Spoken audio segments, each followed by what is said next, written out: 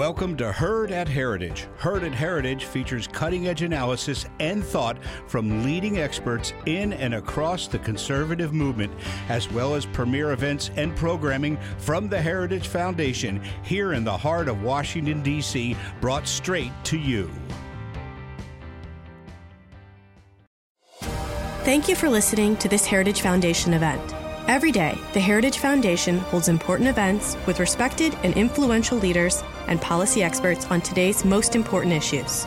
Our events are part of our mission to formulate and promote conservative public policies based on the principles of free enterprise, limited government, individual freedom, traditional American values, and strong national defense. We hope you enjoy the program. Good afternoon and welcome to Heritage Foundation's webinar, The Food Supply During the Pandemic, Facts from the Front Lines. My name is Darren Bax, and I'm a Senior Research Fellow in the Heritage Foundation's Rowe Institute for Economic Policy Studies.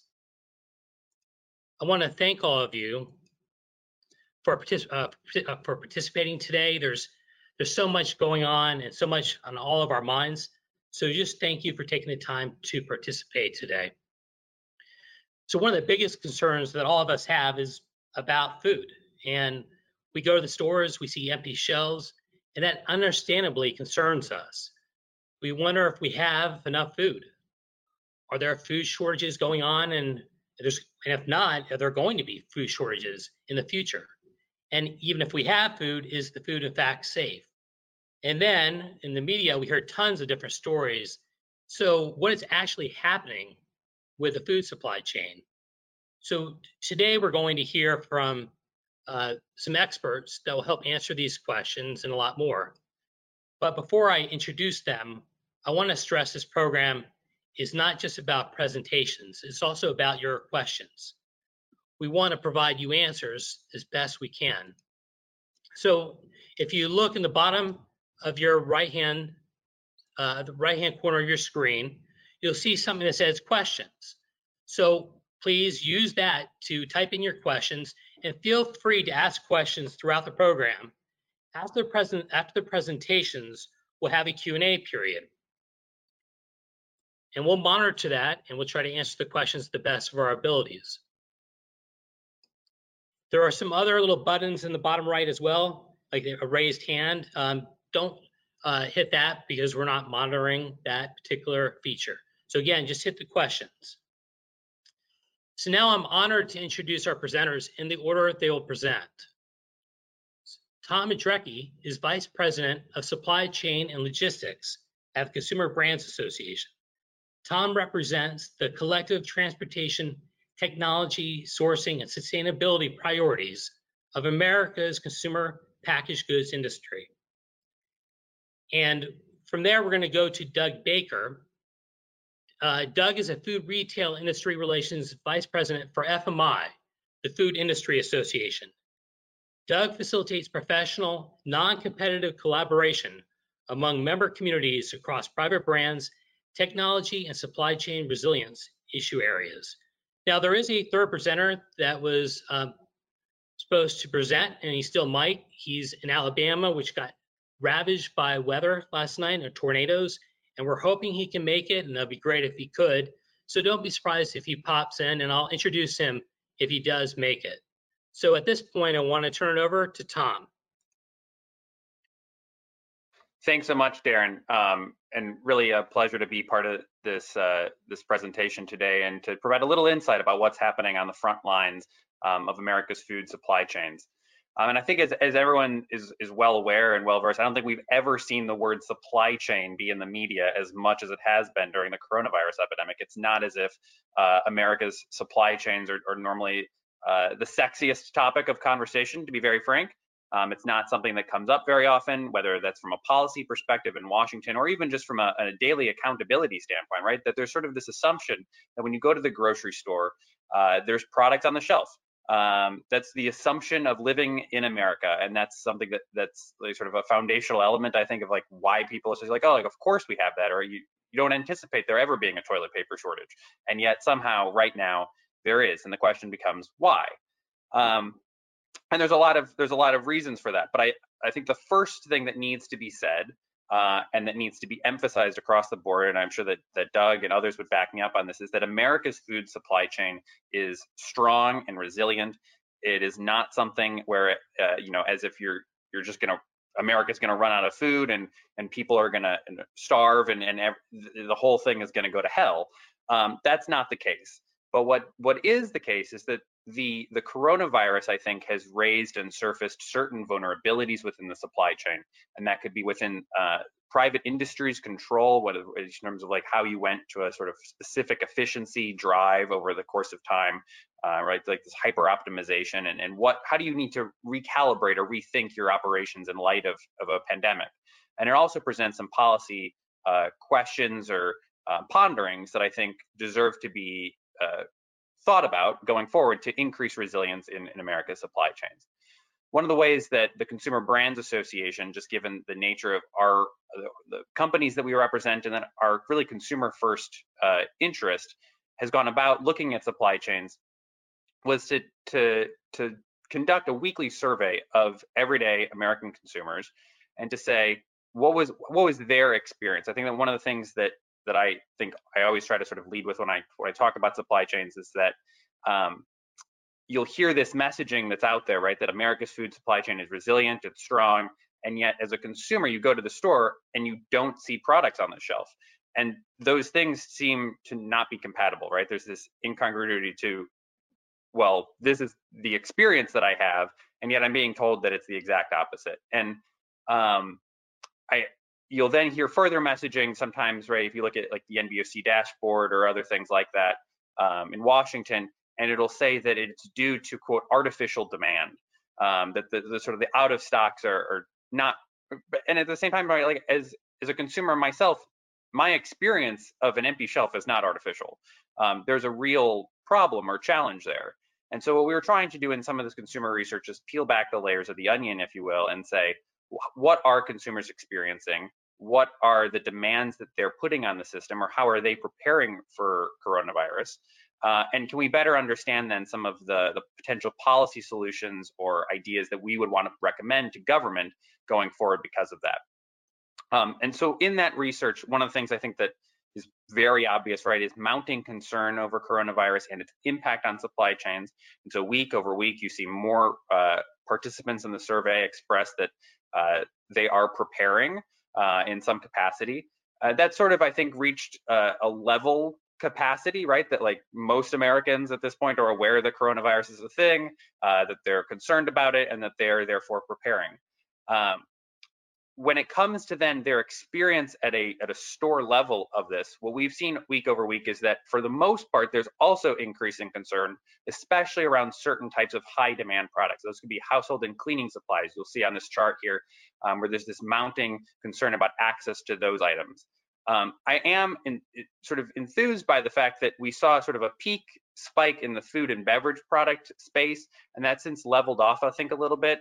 I think that's because of sort of an initial panic buying that was out there in the market, and that is sort of since returned to a level of normalcy. I do think that one of the things that we've also seen from our manufacturers, and when we've talked to our manufacturers, is that there is now, in lieu of that panic buying, you saw this initial spike. I think it was somewhere upwards of 120 to 130% increased demand initially in that panic buying phase, and that's since leveled off to what most people ascribe to around 30% increased sustained demand just in comparison to normal times. And that's the equivalent of basically of an Easter holiday all year long. And why is that? It's because people are at home, they're sheltering in place, they're feeding their family. And if you go to the next slide, you can sort of, I think, start to see what people are looking at and trying to plan ahead for.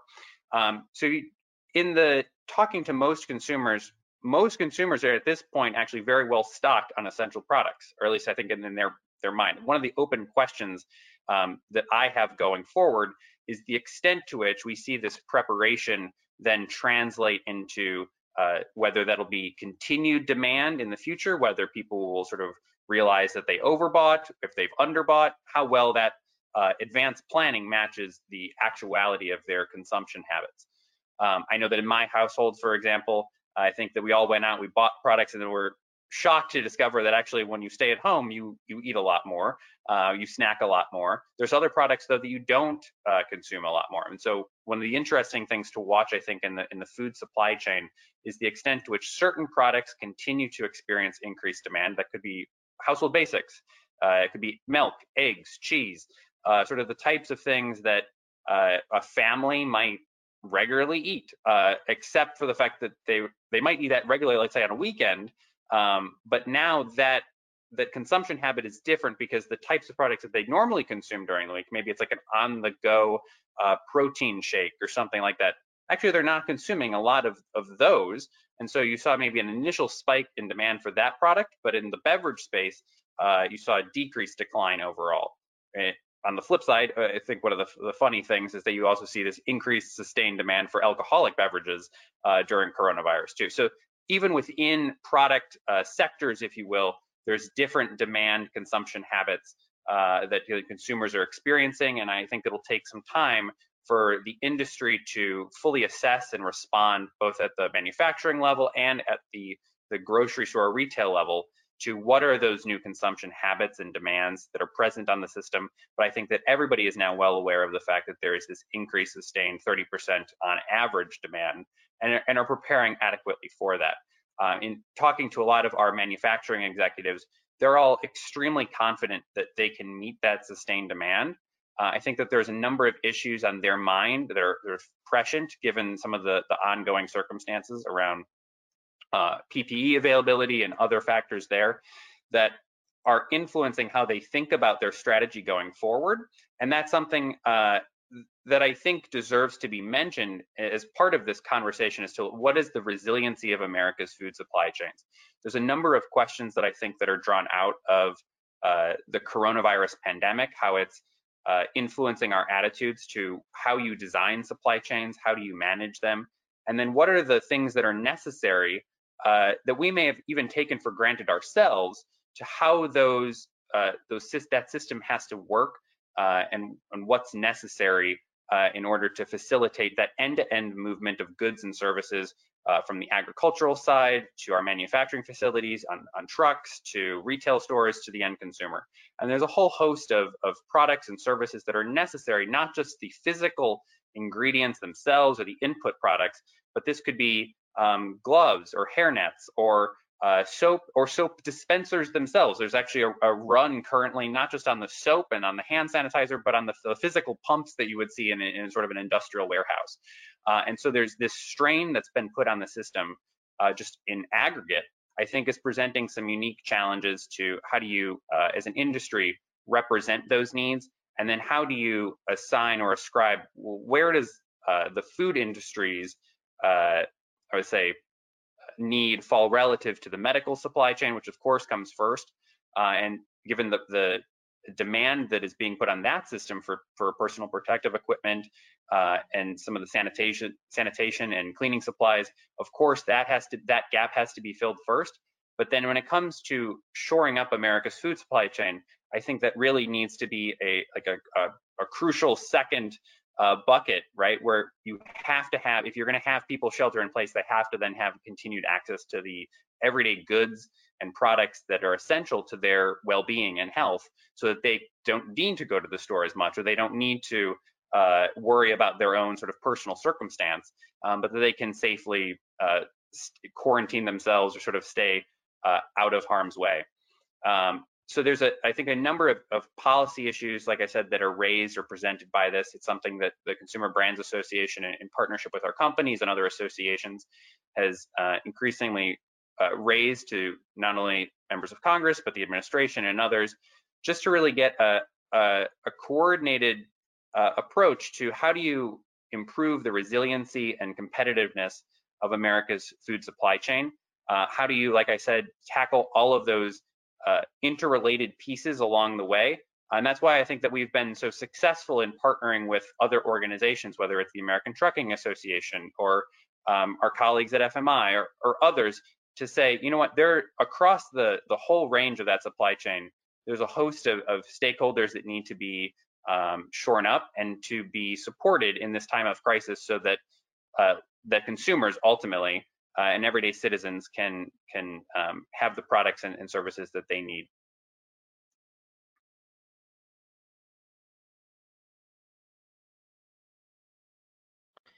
Thank you so much, Tom. And I'm really happy to be able to say that Brent Udo has actually made it. As I said, he's been ravaged by some storms down there in Alabama. So, Brent, thank you so much for making it. Let me just briefly introduce you, Brent.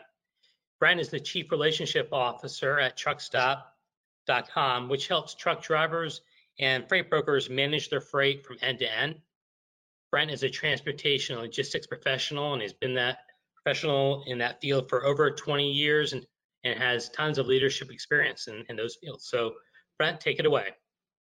Well, thanks, Darren. I appreciate Tom's comments as well, and thanks, our thanks from Truckstop.com to you and everyone at the Heritage Foundation for having us on today.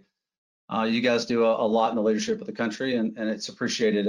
Trucking in general is involved in everything that goes on. For those of us that don't know the company that I work for, Truckstop.com is a marketplace. We're a marketplace that helps freight, America's freight, move across the systems that it's built on. Inside of our marketplace, we handle around 100 million loads a year, and we connect 65,000 trucking companies with third-party logistics players that move the freight. So I say this because I think it's important that you kind of understand who Truckstop.com is, because most people have never heard of us if you've not been in trucking.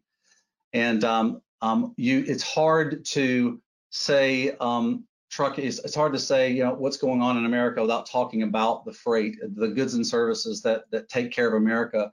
And we at Truckstop get a really unique point of view into the marketplace. Around 20% of all the freight that's moved in America is seen in our network each year.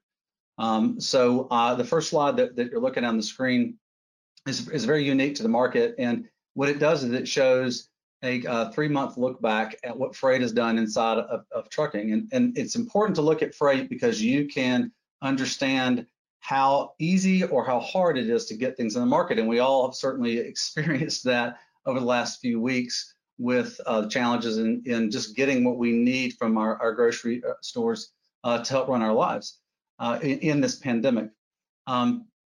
The slide, if you look to the left, you see that a normal market for America is around 300,000 to 500,000 loads a day. And you see that in January, it was about that. And it was that, and it started building up right before the COVID-19 pandemic broke out. And I use this slide because I think it's important to look at what's a challenge for goods to get around America. So we as a citizenry can run our lives. As you look to the right on that slide, you'll notice that it goes from about 500,000 to 700,000. The reason that's significant is that when it moves above normal levels, it's hard for the trucks that are available inside the marketplace. And to give you an idea, there's about 3.5 million commercial trucks inside the marketplace. And as it moves up past a normal market, it becomes very, very difficult for goods to move. And so they get hard to go to the store. One of the things that, as you look at this, you'll see that as it goes over to the right, it comes down very fast. And so that creates a problem inside the market when it comes down fast. Any shocks in an economic curve make it challenging for the people that work inside of that economy. And those are the truckers and the brokerage companies that work inside of this market. As you see, the curve has come way down, which means there's less goods that are needed to move. And the reason that's a challenge is that we work in a dynamic marketplace when freight is moved. It goes up and down, and as there's less freight in the marketplace, it makes it harder for America's trucking companies, the ones that move the freight, to succeed and survive as they're needed as things come up. So that's an important part to look at the market when you look at that, because you can look at the ebbs and flows of how the economy is doing. When there's more freight in the market, the economy is usually growing. When there's less freight in the market, economy is usually struggling, and certainly through COVID-19, we're going to have some challenges. If you'll go to the next slide. One of the questions that was asked is how are shippers and brokers and carriers, and those are the three type of companies that work to move freight, how do they fit into the food supply chain and why they're important?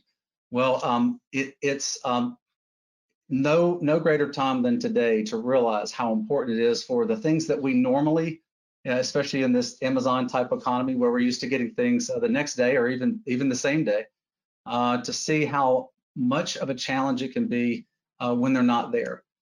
So how do they fit in? Well, they are part of the food supply chain, and without them, the food doesn't get back and forth. The reason that I say this is that out of the 500,000 companies that just serve freight, there's about 900,000 total transportation companies, and about 500,000 move the refrigerated goods and the van goods that get to us.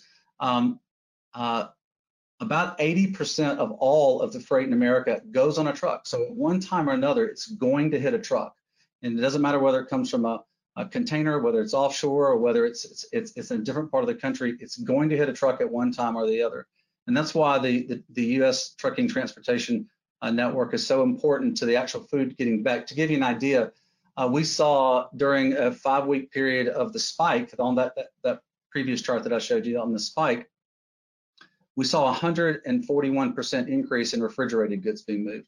We saw a 50% increase in van foods, and that was all food and food-related household products being moved.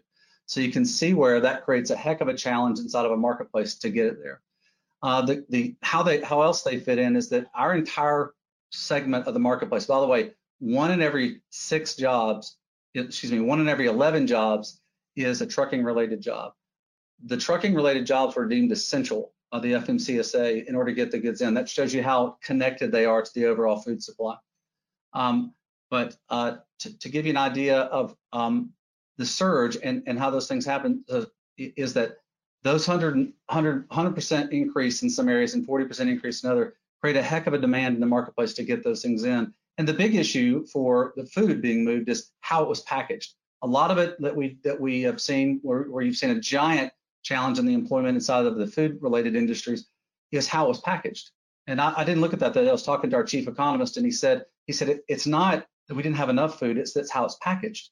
So you got to change it from industrial packaging into retail packaging, so it can be sold at the stores. And that's a big shift, and making that shift is not easy for our economies to do.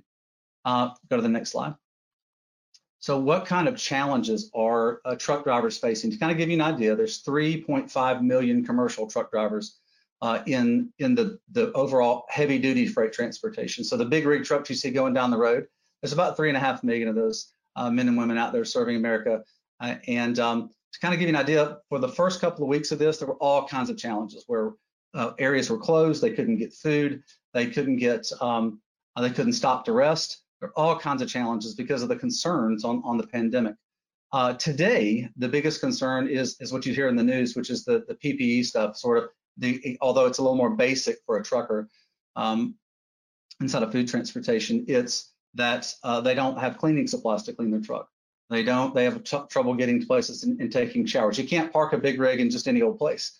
And but fortunately, America's network of the thousands and thousands of truck stops and travel centers around America are doing a good job. It's really that the supplies are really not available for truckers to be able to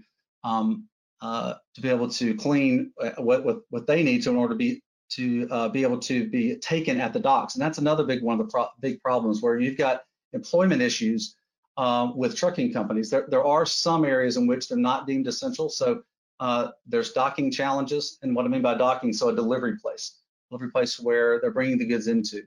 So that's been a big challenge because either the times are limited or there's no staff to unload. So it's a big challenge. Now the network itself is adjusting and accommodating to it. So that's not as big an issue as it was the first 3 or 4 weeks when you saw the big surge of freight.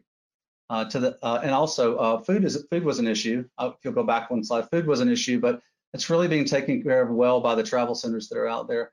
They've even authorized the government even authorized where food trucks could deliver food to truckers at truck stops. So that's the place that they can go to. They can park their vehicle where they can actually get food. So that's a wonderful thing that's going on. On to the next slide. One of the things that was asked of me was how's the overall health concerns of the truck drivers that are out there and the people that work in the offices, the overall concerns.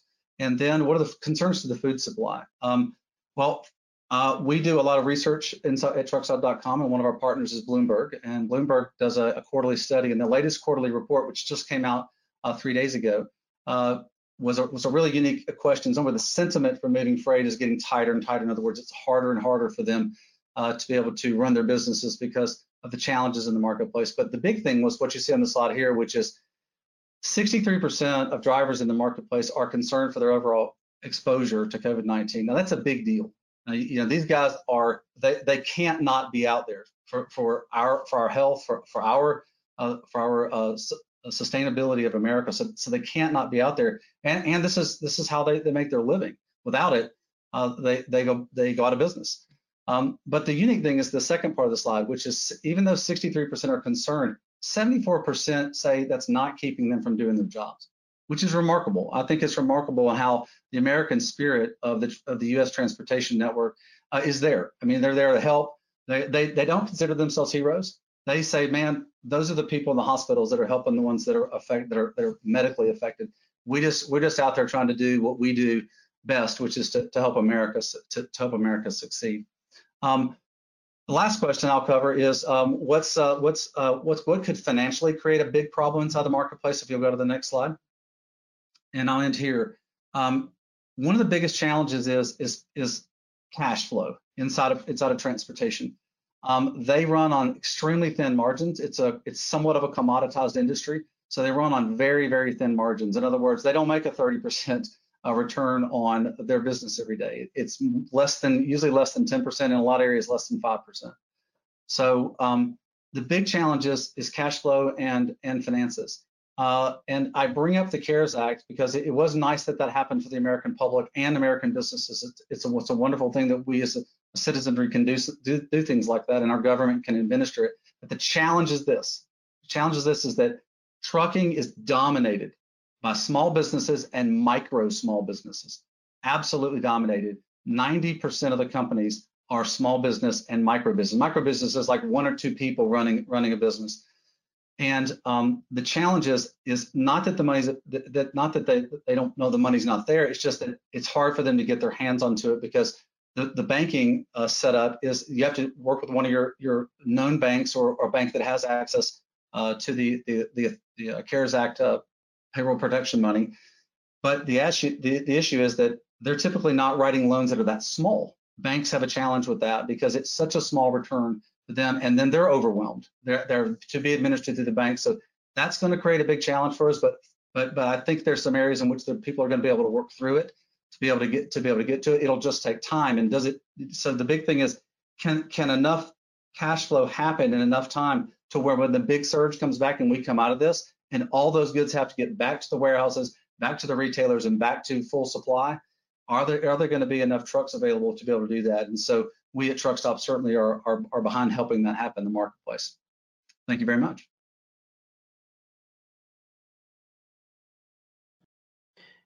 Thank you, Brent. Now, Doug, I'm going to turn it over to you. Thank you, Darren, and appreciate the other two speakers. So by now, you've all seen just exactly, how what goes into getting food to a shelf. And so I want to talk to you a little bit about what's going on inside of the retail environment. For those of you who are not aware, FMI, the Food Industry Association, represents retailers from one store operators to multi-state and multinational retailers, wholesalers and distributors that distribute to those retailers, as well as food manufacturers.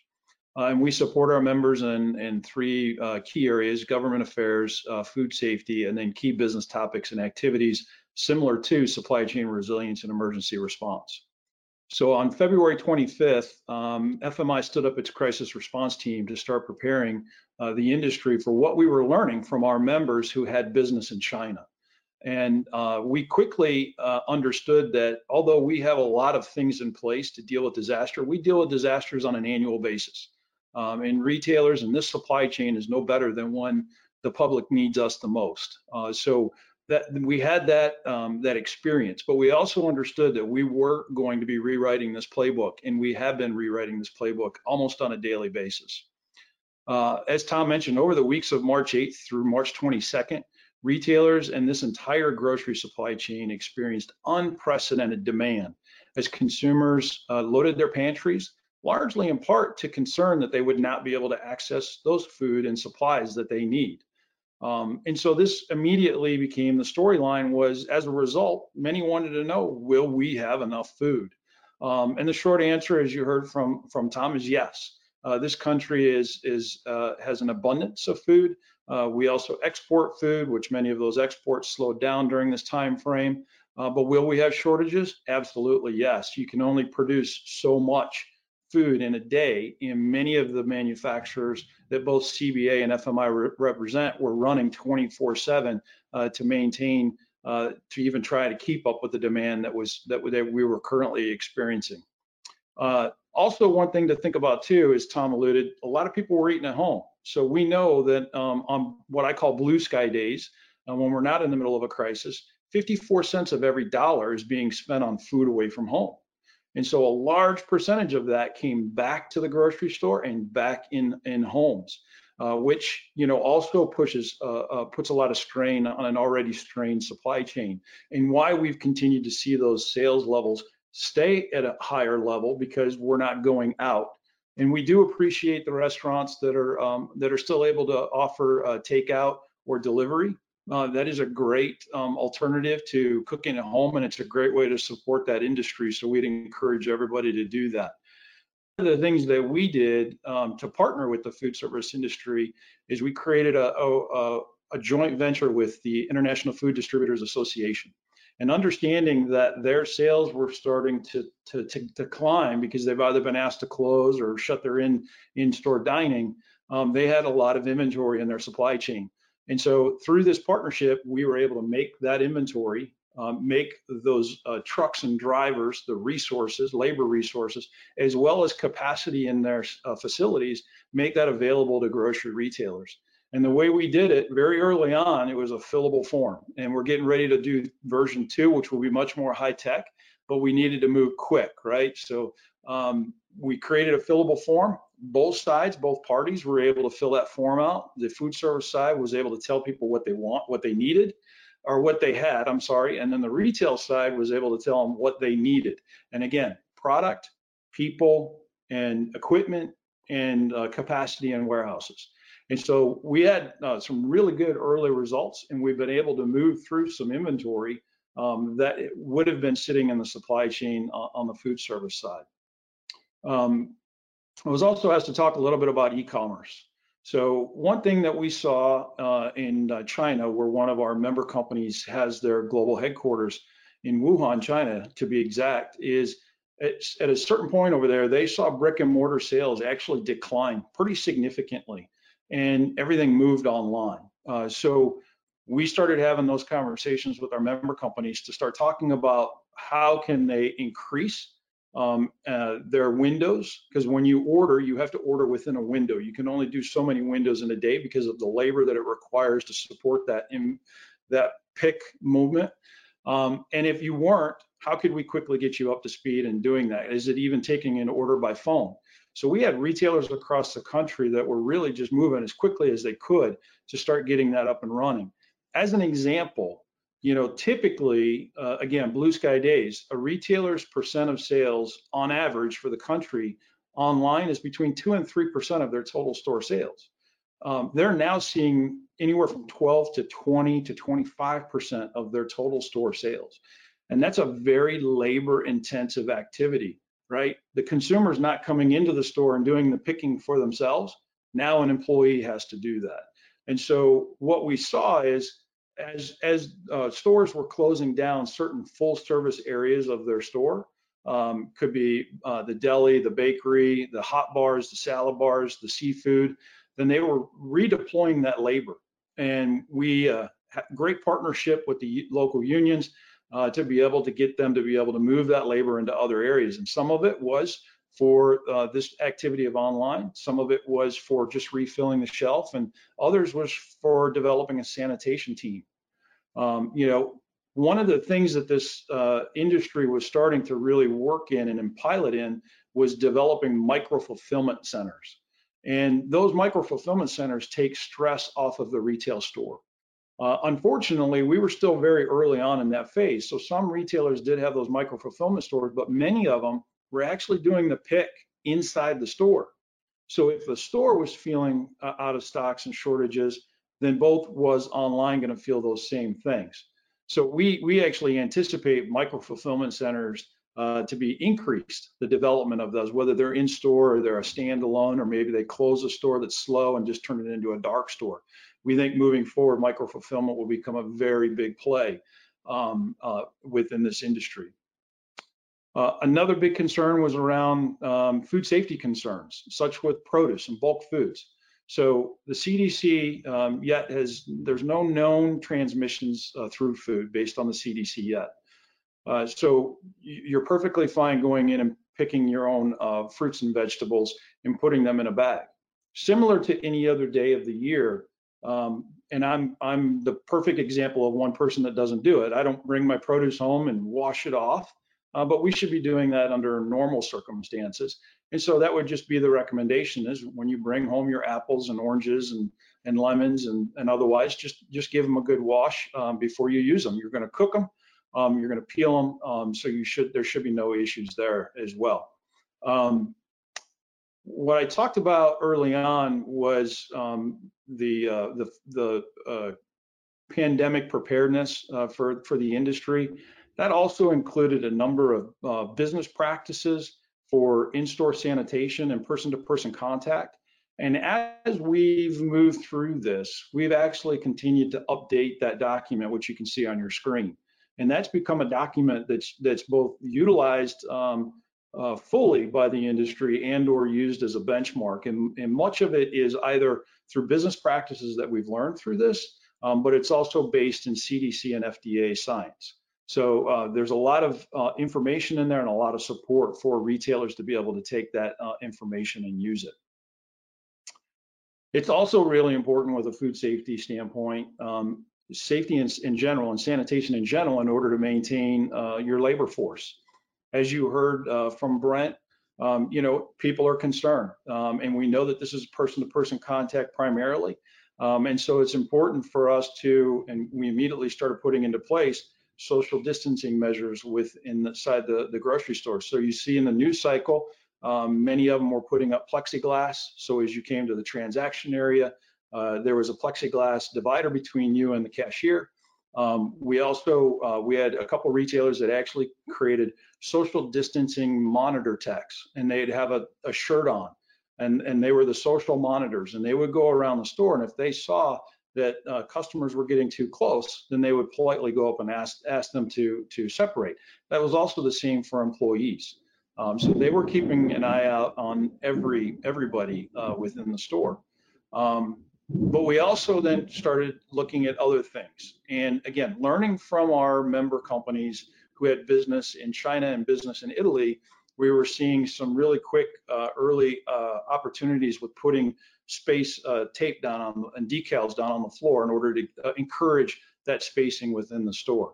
And most recently, you also saw where retailers were increasing sick days. They were increasing and giving hazard pay. And then now, based on CDC recommendations now, face coverings are now an option for staff if you want to use and wear them in the store. But it's ultimately about understanding your surroundings, having the hand sanitizer, doing the self-sanitation, and making sure that you're keeping that distance between you and the consumer, both for your safety and the consumer safety. Another thing that we did to try and sort of shore up labor force and understanding, that we had a number of other industries that were being asked to close is weekend before last, we kicked off a talent exchange program, which was powered by Eightfold AI. And what that does is it allows the industries that were actually being asked to close, and instead of furloughing their employees, they can put them up on a platform. And when they go on that platform, it allows them and the potential hiring company to start having a conversation.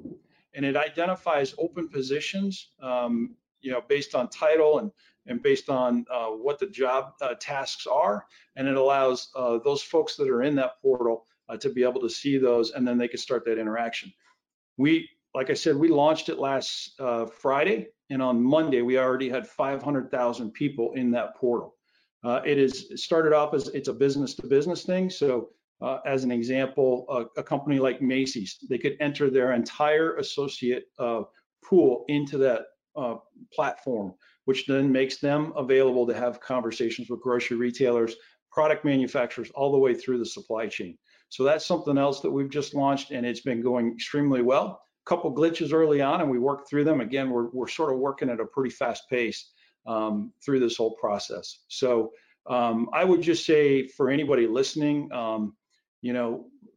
food supply is abundant. Will we see shortages? Absolutely, we will see shortages. What does sick associates mean in the manufacturing world? You've seen a lot in the press lately about meat production plants that are closing because they've had a number of associates that were confirmed with COVID-19. And that does impact the supply chain, but it's not critical. And what I would like to make sure we understand is that there's a critical disruption.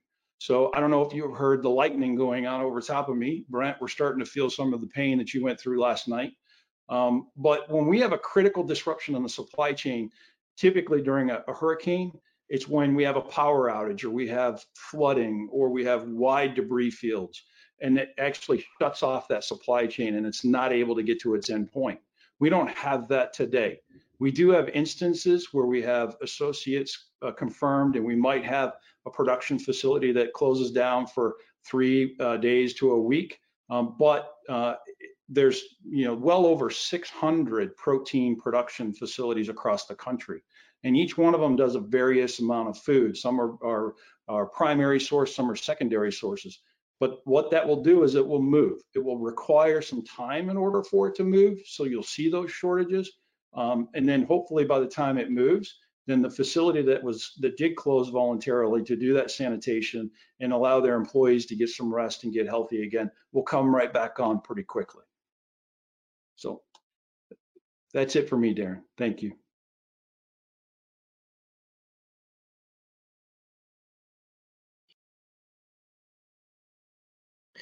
Thank you, Doug. And now let's go quickly into questions.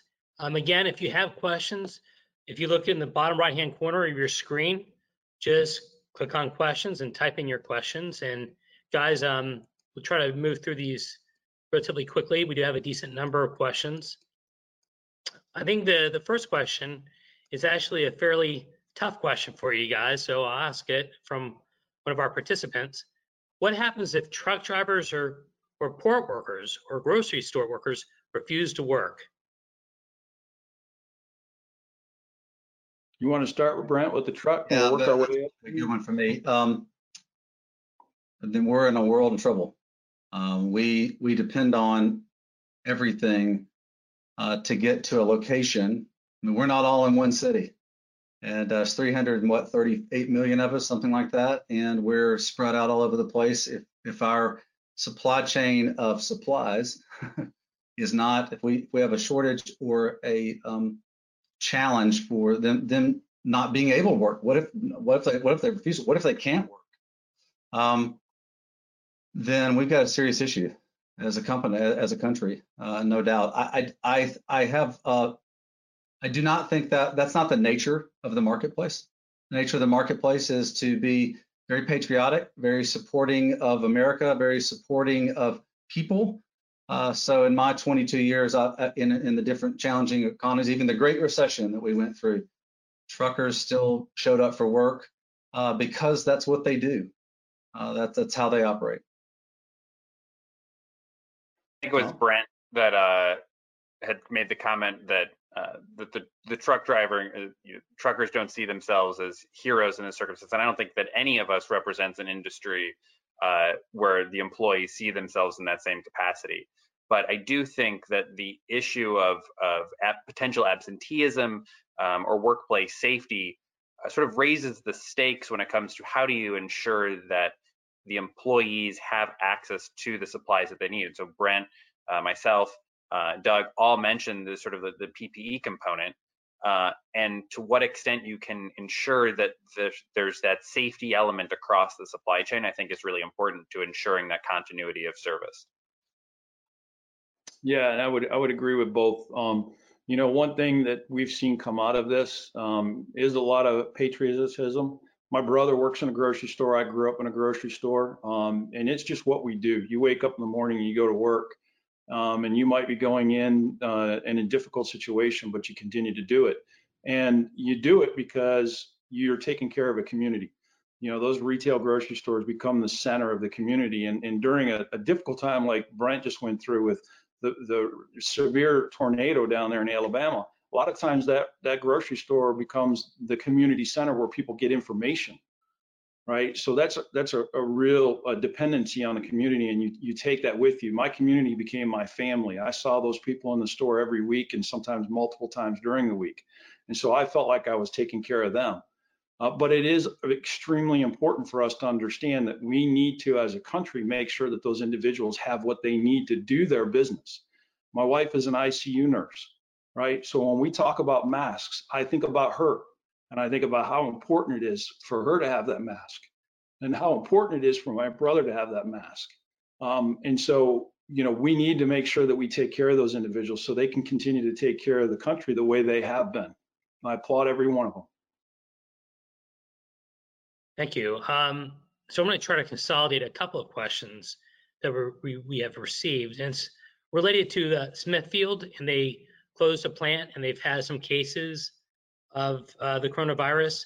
And what do you think the impact of that is, or just kind of the impact on the coronavirus with animal protein in general? Sure. You want to take it, Tom, or you want me to go? Why don't you, just because you jumped in, why don't you take it, and then I can follow up with some commentary too. Sure. Yeah, as I mentioned sort of in my dialogue, you know, anytime you have an employee or a facility shut down, it creates a ripple effect on the supply chain. There are multiple producers across the country. So it really depends on how much output that producer was doing. And if that supply chain can move, it can move to another producer, and that they can then elevate theirs.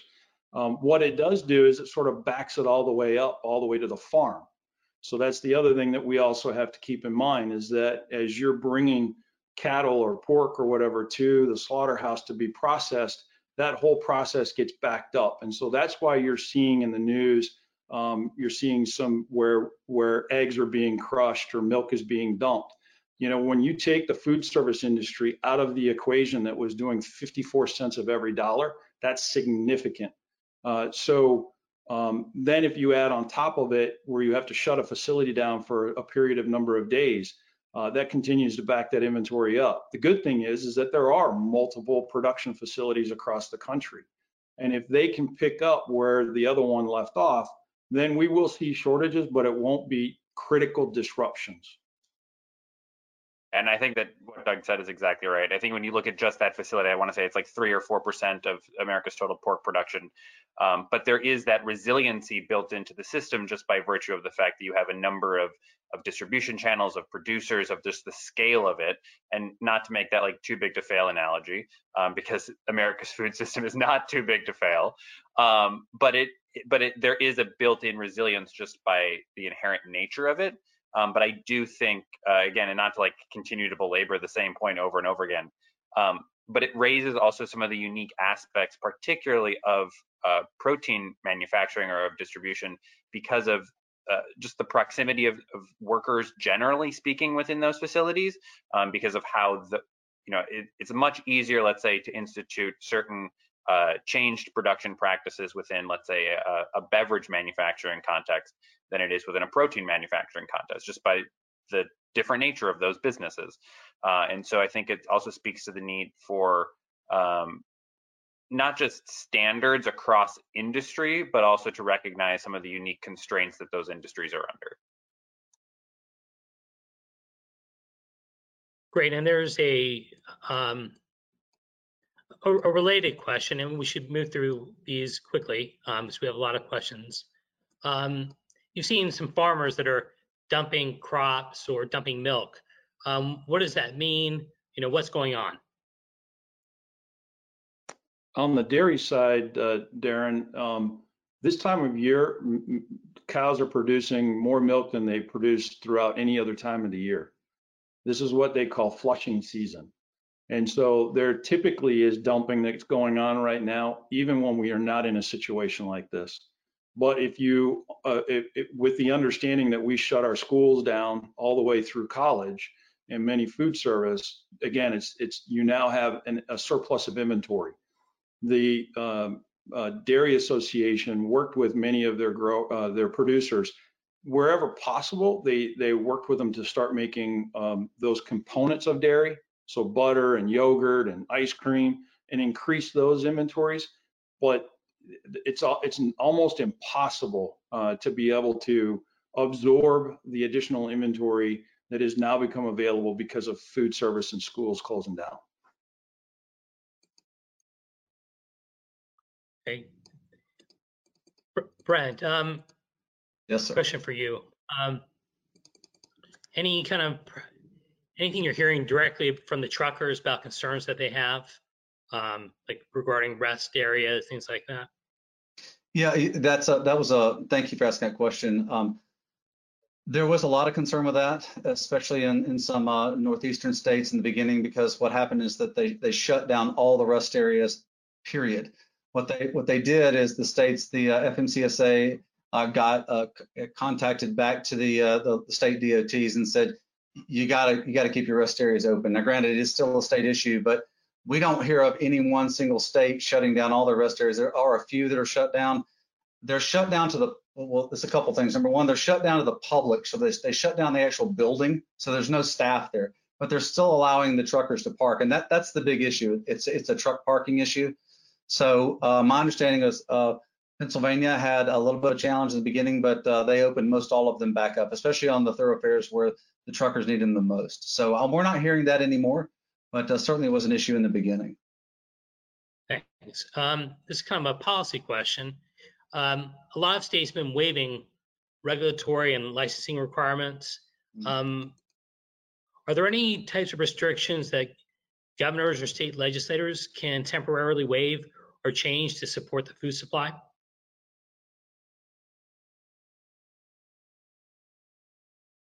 A number of states have already done this, and it's just by virtue of emergency declarations. But I think that the truck weight limit is something that continues to be of interest, at least to the industry, in terms of just facilitating the greater, more efficient movement of goods. I know that there's some, I think, existing concerns from an insurance standpoint and other aspects there within the trucking industry side that maybe have not allowed that type of additional movement to take place. But it's an area, I think, where there's a need for continued dialogue and exploration, really at a federal level too. Yeah, to follow up on Tom's point, that's a state issue. You could have it approved in one state and not approved to the neighboring state, and the goods have to stop. You find that in the specialized hauling, the really oversized stuff. But yeah, so that's a longer solution to it, but certainly something to be looked at. So what has been the impact on supply chains from Canada and Mexico? Have you seen anything at all? Can take at least from a manufacturing side of things. I think what it raises the need for, and this is happening within the U.S. as well, when you look at different localized restrictions or orders or definitions of things. But anytime you have cross-border trade, there's sort of this inherent need for added uniformity across those lines. And when it comes to what has been defined as critical infrastructure or as essential industry, you see varying interpretations of that, just like you do in the US, right? And so the DHS and CSIC can put out guidance on, well, this is what critical infrastructure is here, but that may be different within any of the Canadian provinces. It could be different in Mexico. I know that a number of our members, for example, have issues right now in Mexico due to plant closures or facility closures. Just as a sort of I want to say like a fun example, but like beer, for example, is an allowed critical infrastructure within the US context. It is not in Mexico. And so there's a number of breweries that have had to shut down, which I want to say, okay, yes, that it impacts beer production, but that also impacts clean water production. It impacts grain or sort of that part of the supply chain as well. And from a livestock feed perspective, in terms of what that product then eventually becomes. And so there's, I think, a need for that uniformity across both state and country lines. And that's something that we're have been in conversations with the State Department and other parts of the administration on. Thank you. We'll kind of move to a lightning round here because we've got like 5 minutes left. And I've got a couple questions for you, Doug. let me ask the first one. We'll do that quickly, and then the second one. And what happened to real-time inventory control by supermarkets to avoid shortages in certain consumables? Sure. Yeah. So just-in-time inventory, a lot of the conversations was the number of years we were implementing just-in-time inventory. Did it put us in the situation we're in today? And I would say no. In blue sky days, we still have another issue. As a country, we waste a lot. 27% of all the food that goes into a home is wasted. So we still need to work on that. And Tom will be able to speak to this probably a lot more eloquently than me, but there is safety stock within the industry. Many manufacturers maintain that safety stock anywhere from 2 weeks to 12 weeks to deal with situations like what we're dealing with on a smaller scale, right? If we have a natural disaster and we need to get goods to a certain part of the country, then we can do that. If even as simple as something as an ad that went much better than planned, that safety stock comes into play. We did have that safety stock for this. And we had that safety stock and we used it. We used it very quickly, which was a good thing because we had it to be able to use. But now what it means is that as those machines are producing that food, a lot of times that inventory is not even going to the forward warehouse. It's going directly to the retailer's distribution center or the wholesaler. Thanks, Doug. I've got a question for you, Brent, from one of our participants. All right. Has there been any discussion about the military or National Guard stepping in to assist with transportation? I've not heard it. We talked to the American Trucking Association and all the rest of the associations that lead our industry, and I've not heard much of that talk at all. There's been in the last 10 years, there's been a concerted effort to recruit ex-military transportation professionals over to heavy-duty trucking, but not anything from a standpoint of a government authorization for that. Maybe the last question, maybe we'll get 2 more in, we'll see. It's actually kind of an agriculture question, so I'll pose it to any of you. Do you anticipate any problems with harvesting because of a lack of migrant workers? Tom, you want to start? Yeah, and I think it's an issue that the industry is watching closely, just because, of course, you have a growing season, you have a harvest season, and you have to have a harvest like at some point, and you have to have workforce to do that. And so it's an area I think that's being monitored and looked at really closely in terms of how do you ultimately facilitate that. And Doug, I can transition that over to you. Yeah, I think we were much more concerned about it a number of weeks ago simply because of visas, right? And so the government quickly responded to that. Secretary Perdue quickly responded to that. I think that the unknown now is if that workforce has actually gotten the disease in their country, the virus in their country, and they're not able to come. So we depend on that workforce. And I want to say the number was pretty large, like 250,000 that come across the border.